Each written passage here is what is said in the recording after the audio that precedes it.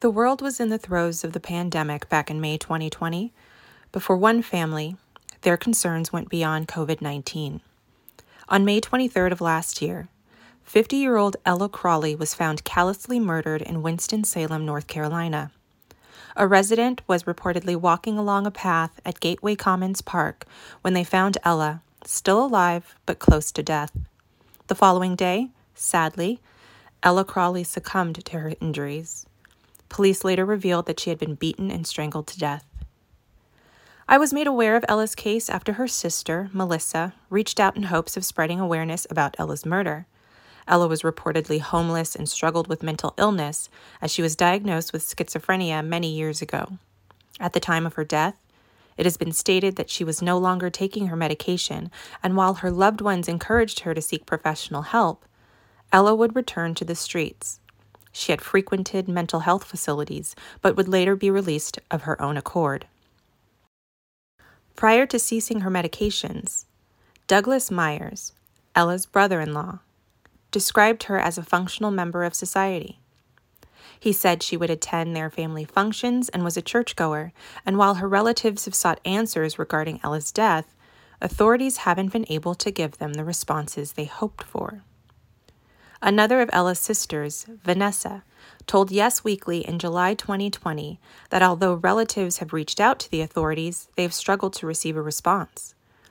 Melissa spoke with that publication as well, and she described how floored she was when she saw Ella's remains.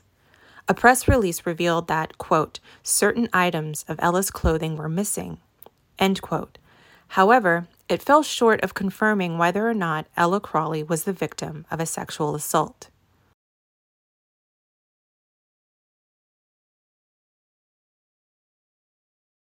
In researching this case, it has been made abundantly clear that investigators have little to no information. Ella was reportedly found in the early morning hours when there was not much foot traffic, and because she did not keep close company with friends, finding people she may have had regular interaction with at the time has proven difficult. Additionally, Ella Crawley did not have a cell phone, nor was she on social media, so piecing together a timeline or paper trail is nearly impossible.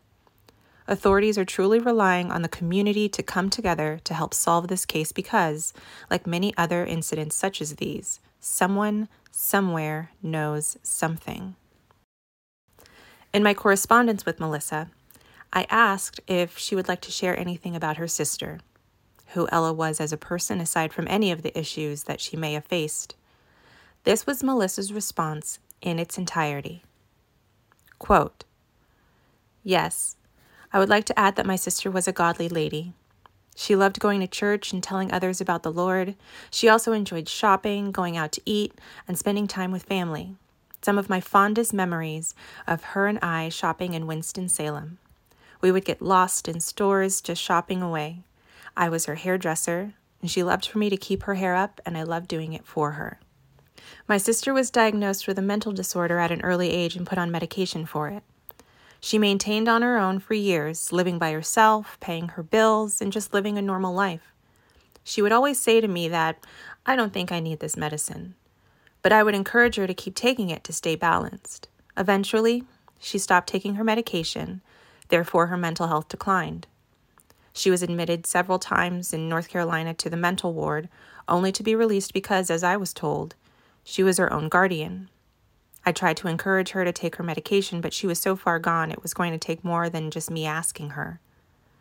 Winston-Salem police ended up arresting her several times, and you would have thought that the condition, mentally and physically, she was in, that they would have taken her to a hospital.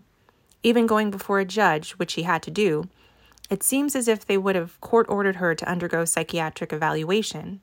But no, they just released her back to wander around until eventually she was murdered brutally. I don't want my sister and what was done to her to be forgotten. Not to mention, the killer is still out there, free to do it again. End quote.